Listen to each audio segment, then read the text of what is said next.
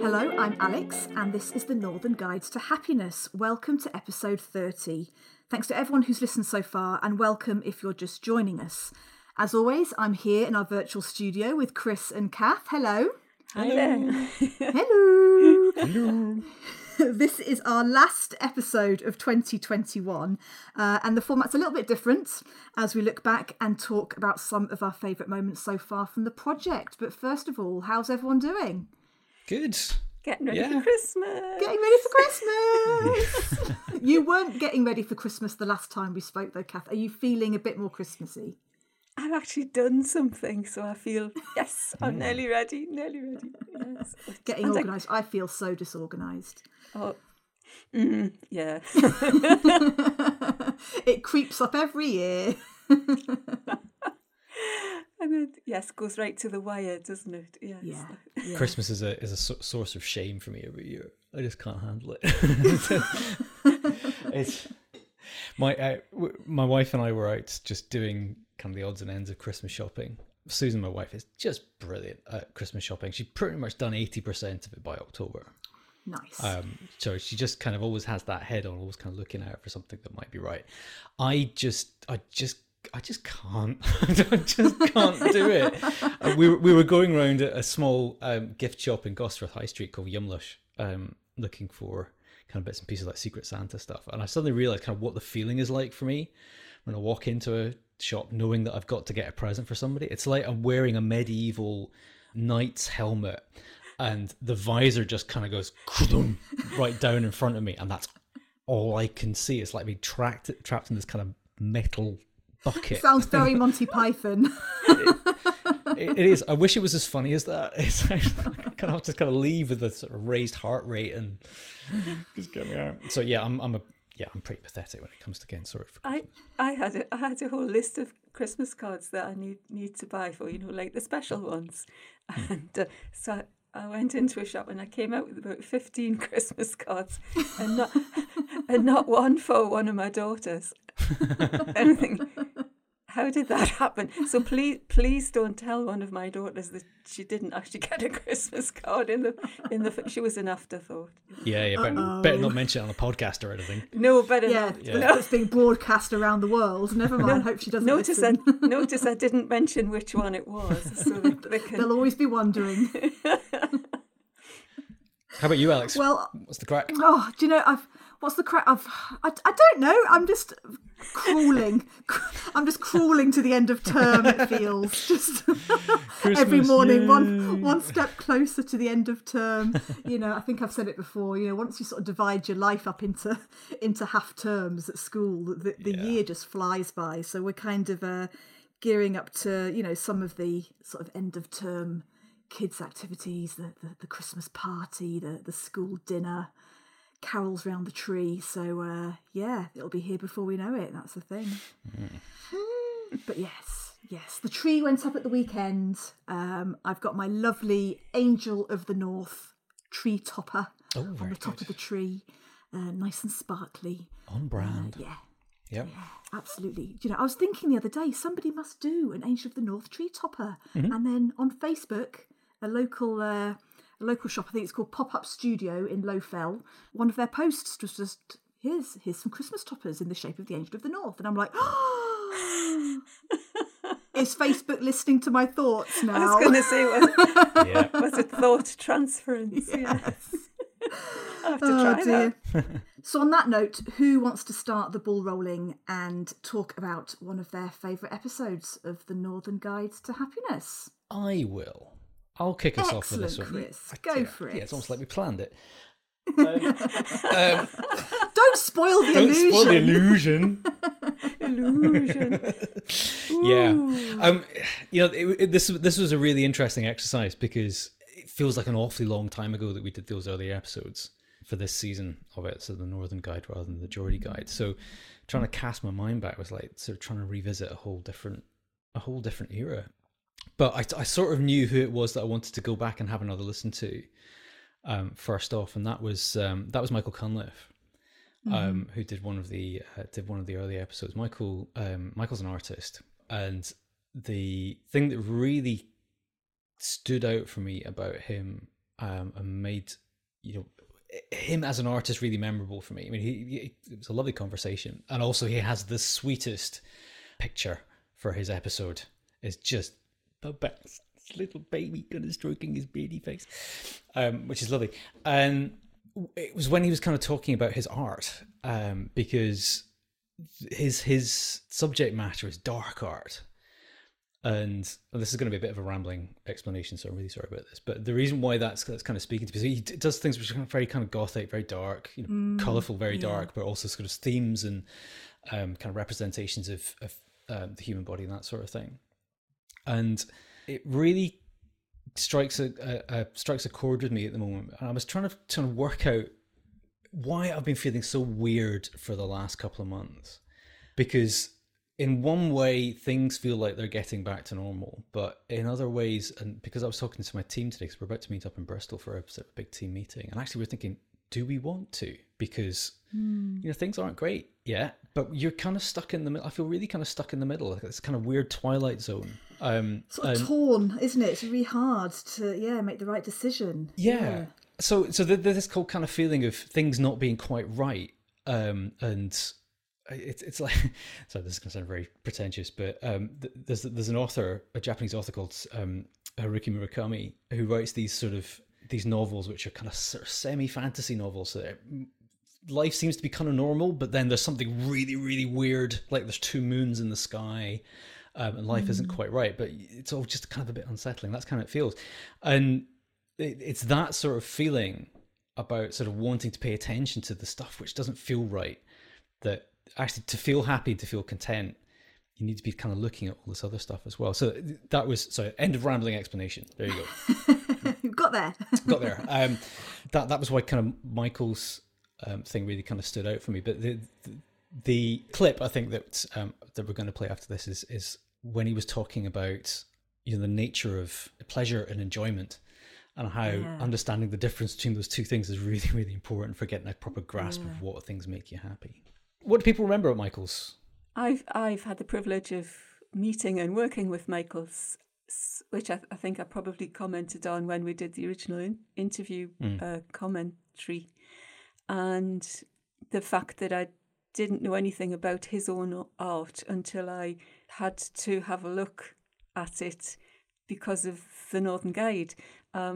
So it added a whole new dimension to him. But the other dimension, which you've already mentioned, it was the baby. Oh, yeah. I didn't realise there was a baby, and you're absolutely right. It's a most wonderful photograph. So I'm proposing for the next set of Northern Guide interviews, or the next Christmas banter, that we award a prize for the picture that appeals to us the most. Yeah, I think we've had some pretty good episode photos. I was thinking exactly the same thing as I was going through, and I caught Robin's fabulous black and white photo behind Robin's the old camera. Yeah. Awesome. It's in my top 3, that one. Yeah. As far as Michael goes as well, I think what stood out for me was his description of a giant fridge. The art studio is almost like a giant fridge door, because at some point in our lives, we stop putting our kids' artwork on the fridge, and our own artwork stops going on the fridge. And why does that happen? But we should still have an outlet and a way to kind of express and have our work shown if we want to, in terms of art. So I love that description of the fridge door. These things stay with you. So anyway, here's Michael.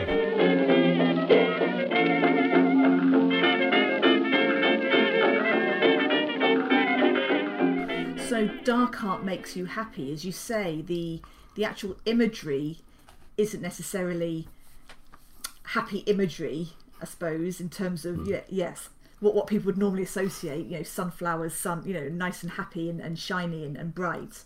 But it obviously brings you happiness. Can you describe that?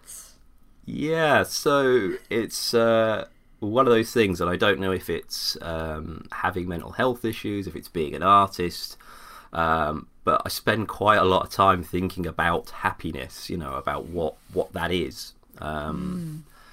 And I remember, I always wanted to be an illustrator. I always wanted to do that as a job. That was my goal. So you kind of go through school and you go, right, get a degree. I went and studied on a fantastic course.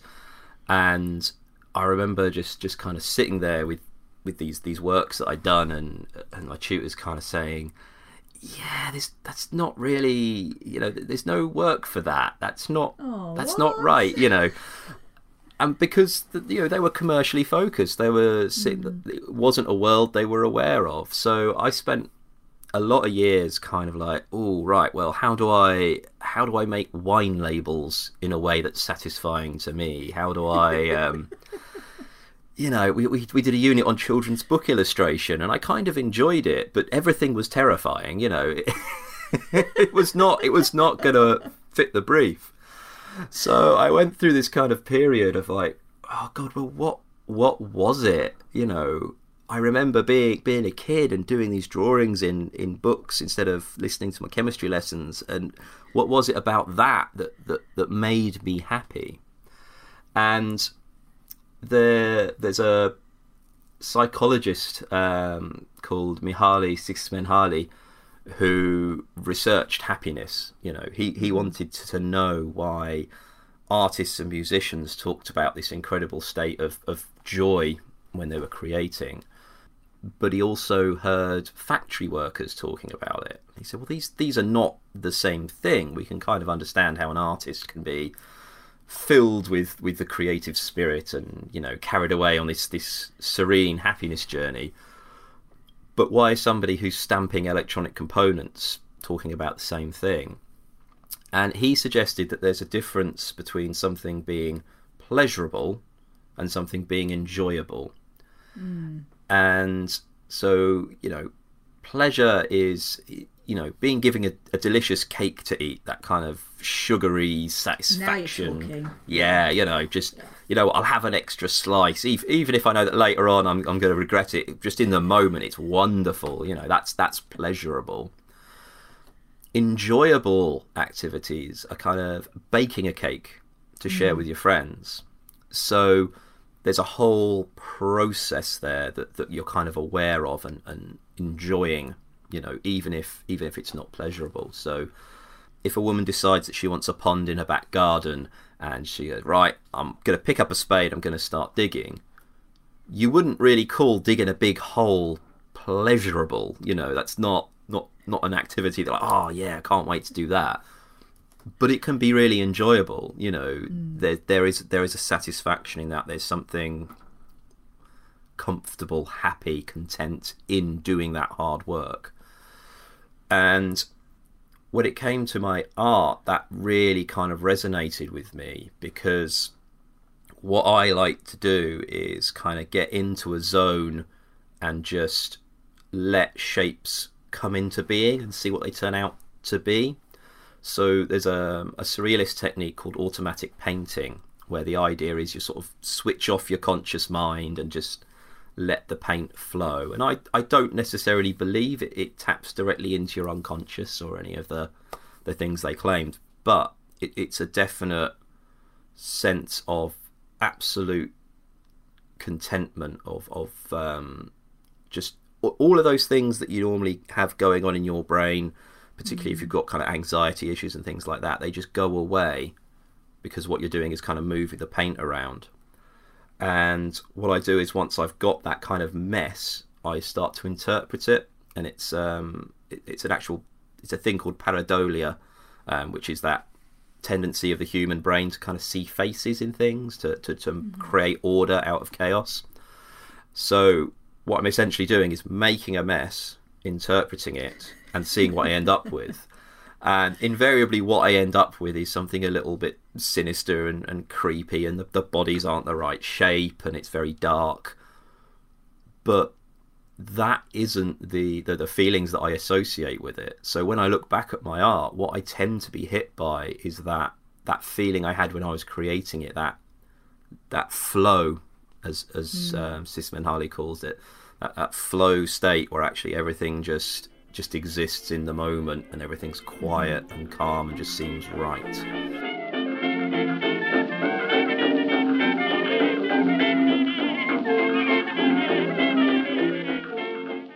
Michael. Kath, who are you going to talk about? I would like to highlight Dan Pye's interview of the Kielder Observatory. And I think it's the right time of the year to do that because of the dark skies, and wouldn't it have been amazing to be up there last weekend? Or if you had a little pod that would just get you from your house to Kielder without any travel involved. I just had this image of the dark sky crammed with stars up there looking at it. And Dan's interview was so wide-ranging. I mean, it wasn't just the observatory. On one of my walks along the seafront recently, the moon was just hanging. It looked as though it was about 3 inches above the tide line. And it made me think about him up there. And see, Chris goes for all the philosophical stuff. But, it's not a good thing, Kath. Kath brings it down to earth. Yeah. Well, I will this time because I really loved when he was talking about how he got interested in astronomy in the first place when he was 9, and there were toilet rolls involved in the best Blue Peter tradition. And I just thought, isn't it wonderful that how we go from one subject to another subject throughout all of these interviews. So I would highly recommend you to go and listen to Dan Pye's interview. Dan was great. It was like you say, he had one of these kind of really interesting routes to kind of where he's kind of ended up. But yeah, I know what you mean. I was actually up in, it wasn't sort of Kielder way, but a part of Northumberland a little while ago. So looking out at the stars. We're driving back from Edinburgh at the end of the weekend, and just sort of looking up and sort of remembering that thing about sort of noticing the sky and paying attention to it and how important it is. And it was just phenomenal, really beautiful, especially after the storm. Yes, and I know that Kielder has been hit pretty hard after Storm Arwen. So many trees have come down, and then I saw the footage on the news as well. So I hope it's not too long before the forest is sort of back in action, and we can get back up there, because it is one of my favourite places. I have to say, Kielder. We've camped up there a few times, and yes, so remote but wonderful at the same time. That's why it is so wonderful, isn't it? Yeah. So here, have a listen to this extract from Dan's interview, and then go and listen to the whole lot afterwards. I remember me and my husband went up to the observatory years and years ago now, and I remember we turned up and it was just completely cloudy. You couldn't see a thing, and we kind of turned up, and there was a small group of us, and the guy got the PowerPoint out, and we were like, oh no, not the PowerPoint, we want to see real stuff. And it was as if he knew that, by the time he got to the end of the PowerPoint, it would all be okay, because as soon as the PowerPoint finished, the skies just cleared. Oh, really? And it was just like it was meant to be. It was fabulous. It was great. It was just such an amazing experience. Has there been any standout moments for you while being up at the observatory? I think the most standout moment was the very first time I saw the aurora from the observatory. That was a really incredible experience. It was a great display as well, but it was just such a magical experience. I guess I tend not to use that phrase too regularly. It's usually reserved for things like Disneyland, but it was certainly a magical experience. To see these lights dancing across the sky was just unbelievable. That was really breathtaking. And the real depths of winter, when you get a spectacularly clear night, every one of those is generally an incredible experience. When we've got no moon in the sky and we've got this incredible vista of the Milky Way, and we can see objects with the naked eye like Andromeda and all of these things, it's amazing. Yeah, and I think when we were there, we saw the Andromeda galaxy, and I think we also just sort of looked through the telescope at the moon, and just looking at the moon, you just, through a proper telescope, like the detail was just incredible. Yeah, it is. Yeah, the moon's always a winner. In fact, I love the moon being out, because it's the first thing that I can remember actually seeing through a telescope when I was just a kid. at a little public observatory near where we lived at the time, and I still remember exactly how the moon looked through that. I mean, a lot of it might be slightly diluted, but I have this vision in my mind of what I remember it looking like, and it looks like exactly how we see it through the telescopes at Kielder. So hopefully the people who come to the observatory and see that for the first time have that same experience as well.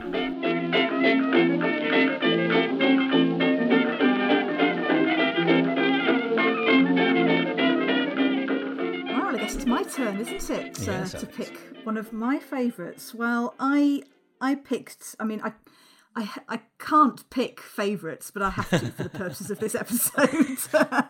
So I'm glad some of my other favourites have already been picked by you two. But for me, Zara was a real highlight for me, especially when she was talking about blue space and the importance of it. I thought it really just sort of helped sort of bring together all of the other interviews that we've had on the podcast so far, because without sort of staging it or planning it in any way, so many people have talked about how the coast and the River Tyne or wherever, what other blue space there is in the northeast, but particularly the coast, brings so much happiness and contentment to so many of our interviewees. I think that was really interesting. So to hear from someone who sort of works in that field of marine biology and looking after our rivers and coasts, just to kind of talk about the science and the research that actually there is something there about blue space, as well as your green spaces as well. But there's just something special about blue space. But in the clip that we're going to play, she talks about that responsibility that we have to therefore look after those blue spaces when so many of us are flocking to them, especially during the pandemic. So just with everything that's been going on with all of the climate change discussion recently, it's really important that we look after our blue spaces because they are so important for our well-being. So that's why I picked Zara. Yeah, Zara's a good pick, Alex. I mean, there's been a lot of stuff in politics recently about waterways and the cleanliness of waterways and so on. And yeah, you're absolutely right that there was something. She kind of set the trend for the whole thing. It was just like the abiding trends for some reason with this series have been blue space and lifeboats. I'm not entirely sure what that was. Yeah.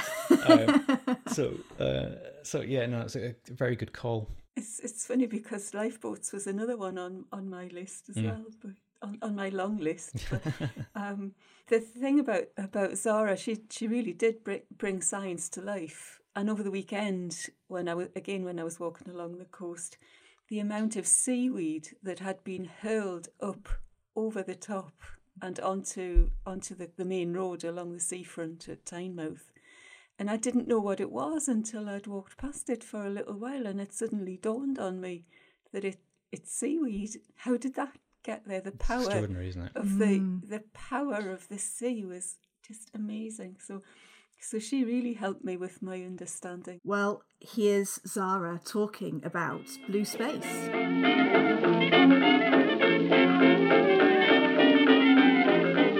Quite a few of our interviewees on our Geordie guide and our Northern guide as well have talked about the importance of the sea and the love of being close to the coast, and how here in the northeast we've kind of got the best of all worlds. We've got great urban centres, we've got a wonderful countryside, and then we've got a fabulous coast.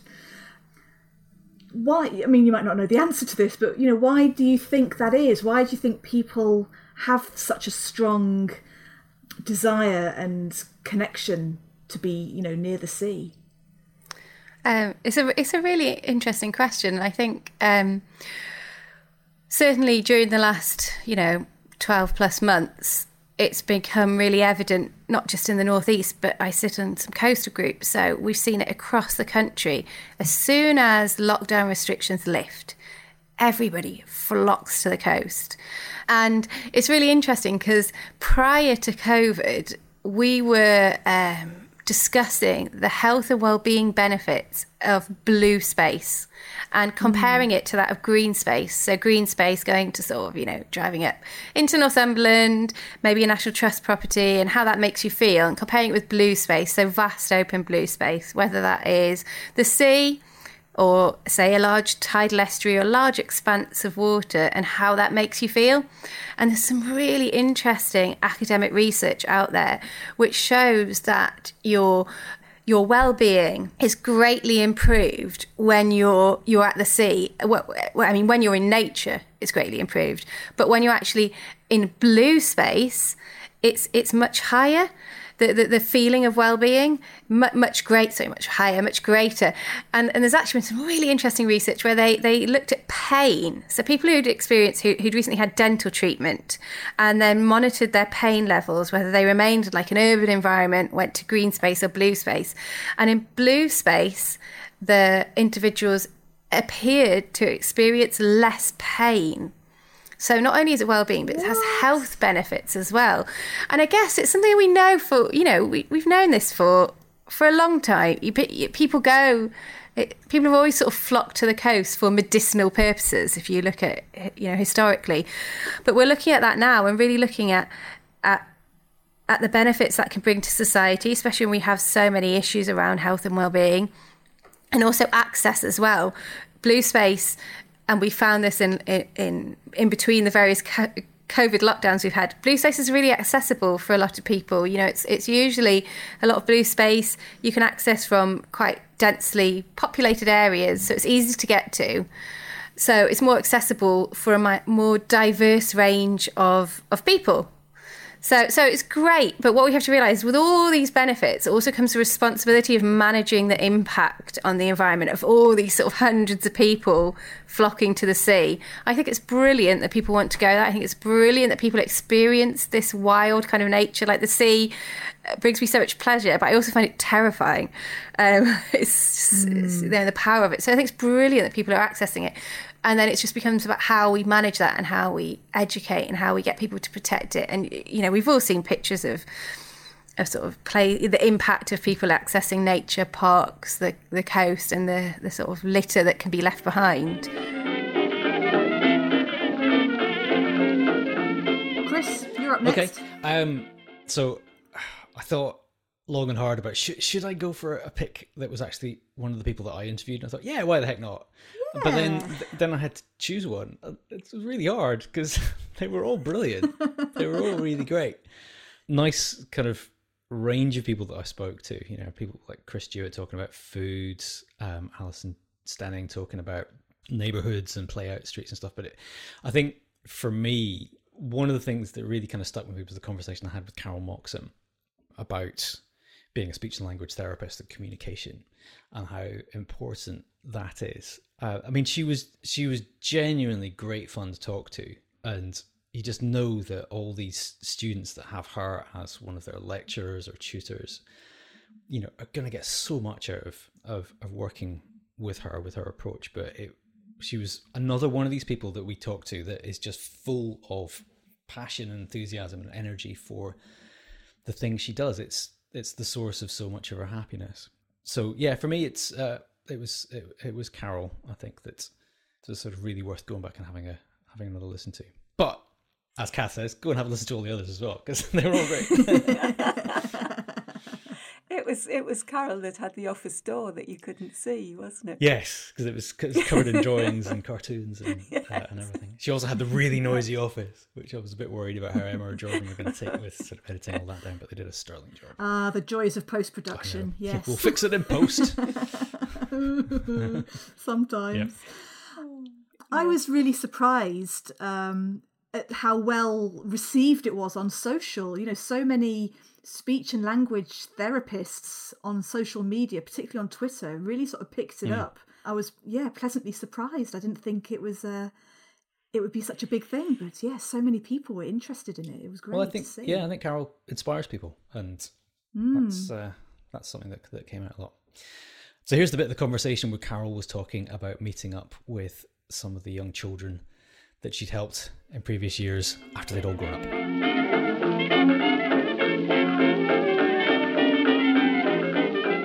client confidentiality is absolutely. obviously going to be really important.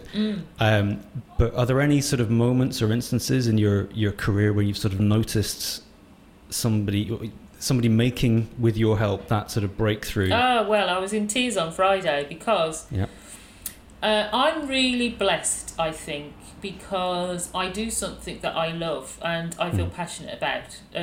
During lockdown, I have to say I kind of was losing some of that passion, but that was more to do with the situation. But I absolutely love what I do. Now, I've had, for me, the biggest thing is not what you have or haven't got. It's about your approach or attitude to that thing. So if you're really struggling, but you have a sense of, if you have resilience, you have motivation, you have self-assurance that you're going to get there if you just find the right keys to help you move forward. Those for me are the basics, like self-esteem, confidence, belief. And a lot of my children come to me and their self-esteem and confidence are in the shoes. Yeah. So for me, in a way, it's almost secondary that they can't string a sentence together or they can't write their name and they're 12 and they don't know the alphabet and all of these things. Yes, those are important, but you need to get that sense of, I can do this. I will get better. I'm going to get there. And that for me is the most important thing to do. Now, I've had 2 incidences. One happened over lockdown where a child had been to clinic. It was about 10 years ago. And he was one of the worst, the profile in terms of the sense of difficulty. He was so low about his own ability. And he was so significantly impaired. And I'm just going to stop that. Somebody wants to talk to you. So I spent a lot of my time through the students working with that child to develop their belief. And my whole approach to intervention was about building a person's self-belief as well as helping them acquire the skills that they needed. Mum contacted me, this is 10 years on, to say, just wanted to let you know that, my child has just got a place at university doing X. Wow. And it was wonderful. And then I had another one who contacted me again just a couple of weeks ago to say her son had gone into university, was doing law, and they came into the building on Friday and Alison said, I need you at the office straight away, something important's come up. And I was thinking, oh no, what's happened? Because it's just before clinic, so it's bedlam before clinic. And then she came out, and her son, who had last time I'd seen him, he was about 7. And and a little short thing, and now he's like 18 and this big guy, looked like a bloke, and he was just he said thank you very much for all the support you gave me, and I wouldn't have done it without you, and just gave me this massive bunch of flowers, and and it was lovely. It was really reaffirming. But I do get people do get back in touch and do say you've really made a difference. And that is the money. Nothing can top that, really. Knowing that you've impacted someone's life in such a positive way just through doing what you enjoy.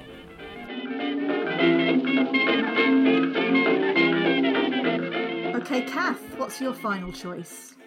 Final choice? Tom Corker. Yes. Tom Corker. Great choice. I think this one gets better the more often you listen to it because there's so much in it. And when I listened to it again, I had several different impressions that I remember from having the first time round. But the extract that I've chosen covers two sort of areas, and one of them is how his understanding grew over time of happiness, from seeing himself as an outsider and uncomfortable with that, to moving to a point where he's comfortable with himself and his position in the world, and is comfortable with the notion of working at being happy. And I thought that was incredibly wise, and I really appreciated that. But then he moves on, because you ask this wonderful question about, have there ever been standout moments in your life? And immediately, the baby. And it's just the way you said it. I thought that is such a wonderful way to describe a hugely emotional event. So you've got to listen to this clip just to hear him talk about the baby, how it changed his life. And it's almost not so much what he said, it's how he says it. Happiness is a sound. In a lot of our recordings, I think you can hear happy people. Or yes, in the tone of their voice. Yes. So please listen to that. Yeah. Yeah. And I think Tom's episode is up there with kind of one of the best photos as well. It's a great image. Him on the decks. It's so colourful. Yeah. Yes, yeah, love it. Yeah. There was so much kind of history in Tom's thing. You kind of knew you were talking to somebody that had been right at the center point of things changing, and there's so much kind of exciting stuff going on there. So when you think about, he owns a club, owns a nightclub, whatever. Actually, there's so much more to it than that. It was properly culturally significant and just great, and a fabulous listen. Yeah. I wonder whether he's written that book as well. Well, I hope so. We'll have to go back and ask him, or say, please send us a tweet, or have you written a book? Tom, what are you doing? Listen to this. You should be writing. Come on, we're waiting. So let's go on and let's listen to Tom's extract for our Christmas show.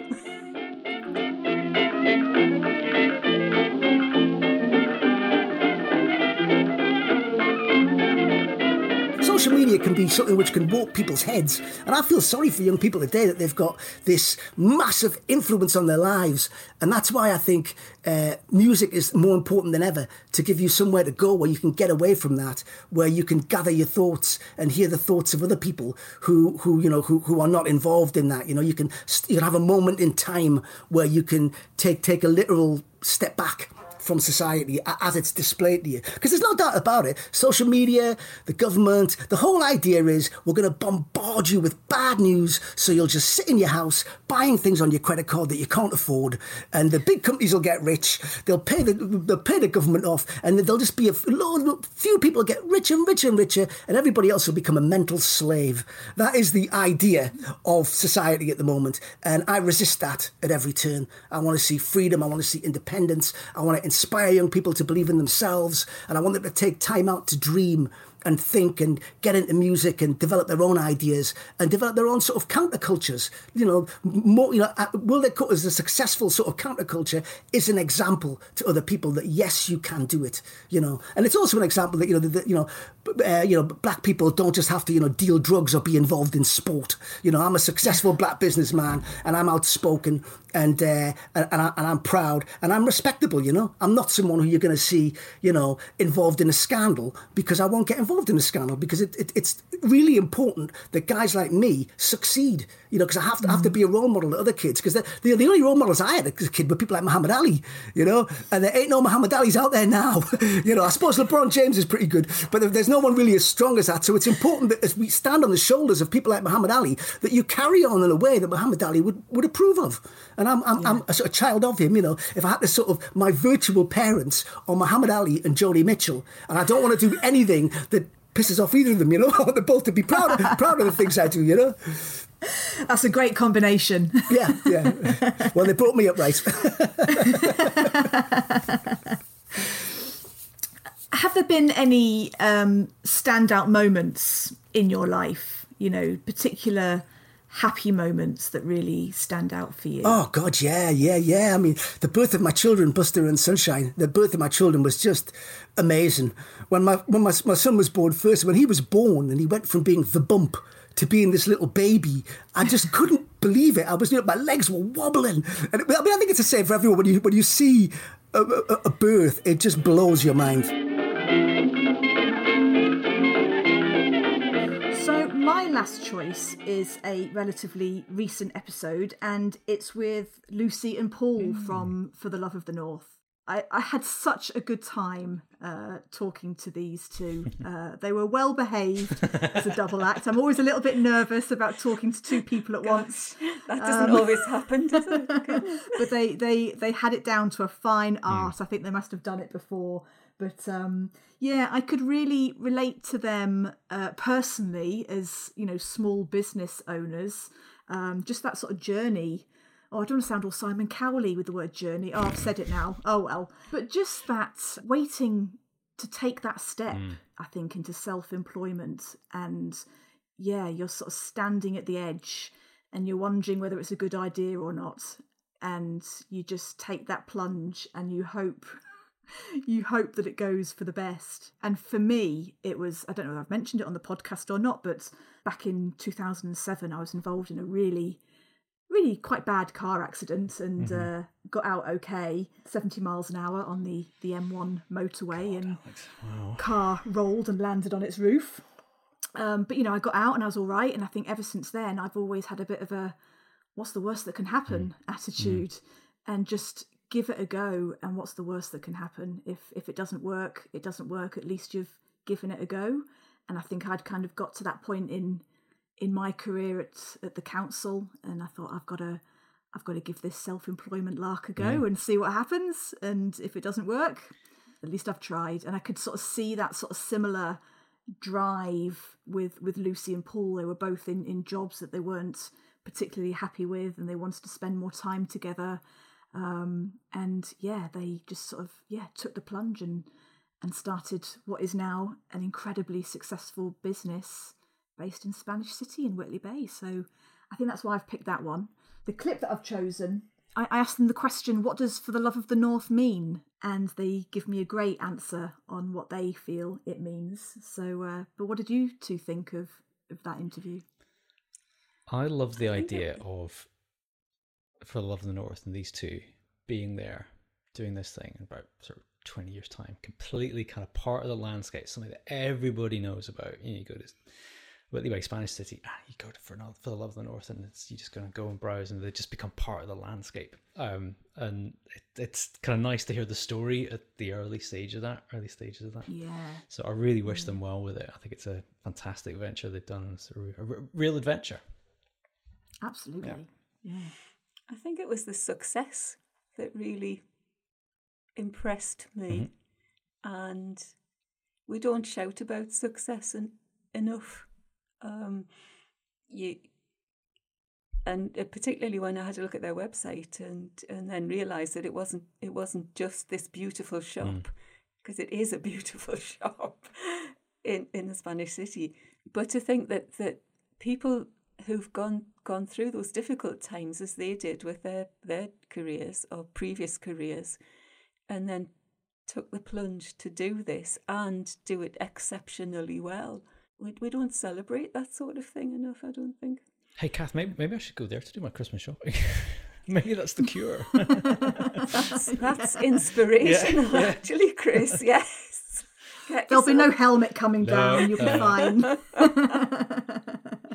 Oh, that's a superb suggestion. Well, for the next 20 years, you'll be doing your Christmas shopping for the Love of the North. Well, here's Lucy and Paul.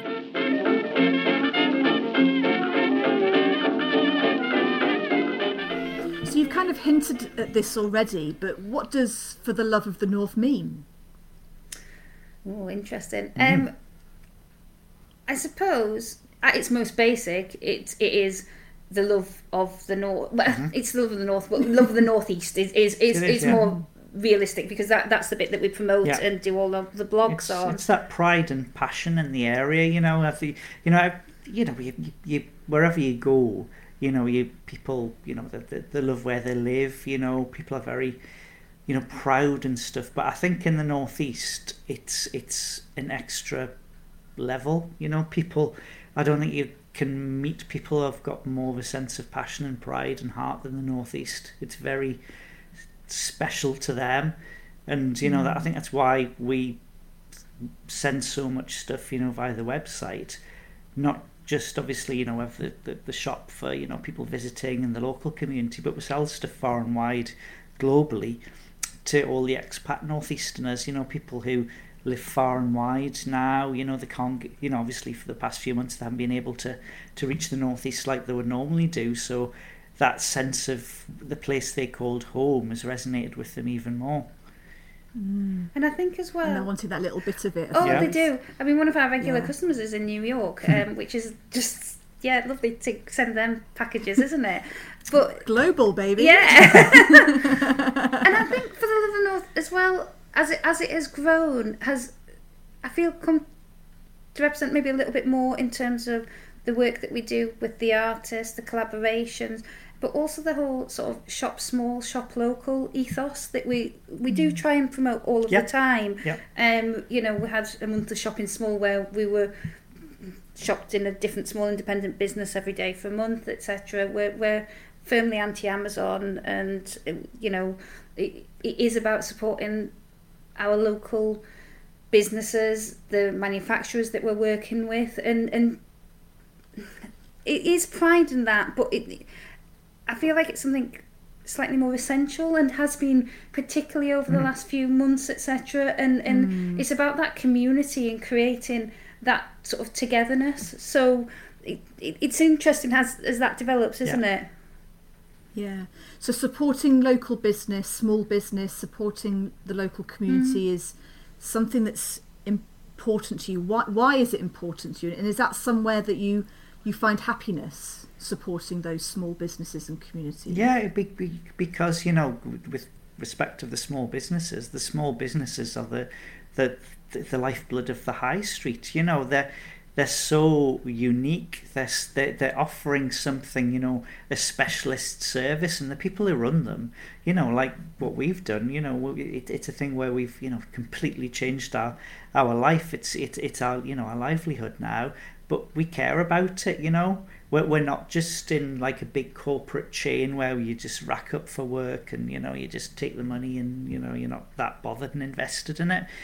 People who run small businesses genuinely care. And if it wasn't for small businesses, high streets, which, have been having such a rough ride the last few years, they would be pretty beige, grey, dismal, boring places, So it's really about getting people to behind that shop small ethos, and it's things like the Just a Card campaign where even if you do just sometimes people come into our shop and they'll say, oh, I'm sorry, I'm just buying a postcard, I'm just buying a card, and you say no, that's just no, it's just it's not, don't say just, you're making a massive difference, because if everybody did that, it's and I do think that does bring us happiness to be part of that community of small indie businesses, and where we can offer support in terms of mentoring or whatever that we have been able to do or doing has been great, and the support that we've received in turn.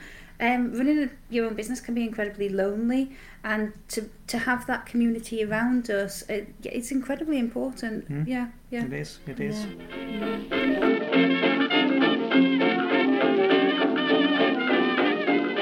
So that was our 6 clips as highlights for the Northern Guide to Happiness so far. If you've been inspired by this podcast episode, then we'd love to hear from you. We love hearing your stories and opinions on what happiness means to you. You can get in touch via email, hello@thenorthernguidetohappiness.co.uk, or you can find us on Twitter @NorthHappiness and Instagram and Facebook @NorthernHappiness. We're really glad to be spreading joy and happiness around the North East through this podcast, thanks to funding from the National Lottery Community Fund and the Newcastle COVID Fund. So thank you so much to our funders for their support. We've got lots more fabulous interviews coming up in the new year, so we can't wait to welcome you back in 2022. We'll also be launching a new workshop and events programme as part of the project. Lots of exciting activities inspired by some of our interviews, so keep an eye out on our socials for more details of those. So that's it from us for 2021. We've had so much fun with this project so far, and we want to say a big thank you to all our interviewees, our producers, Dominic, Emma and Jordan, our marketing expert extraordinaire, Emma Pybus, for all their hard work on this podcast. We couldn't have done it without you. Take care and see you all again in 2022 for another episode.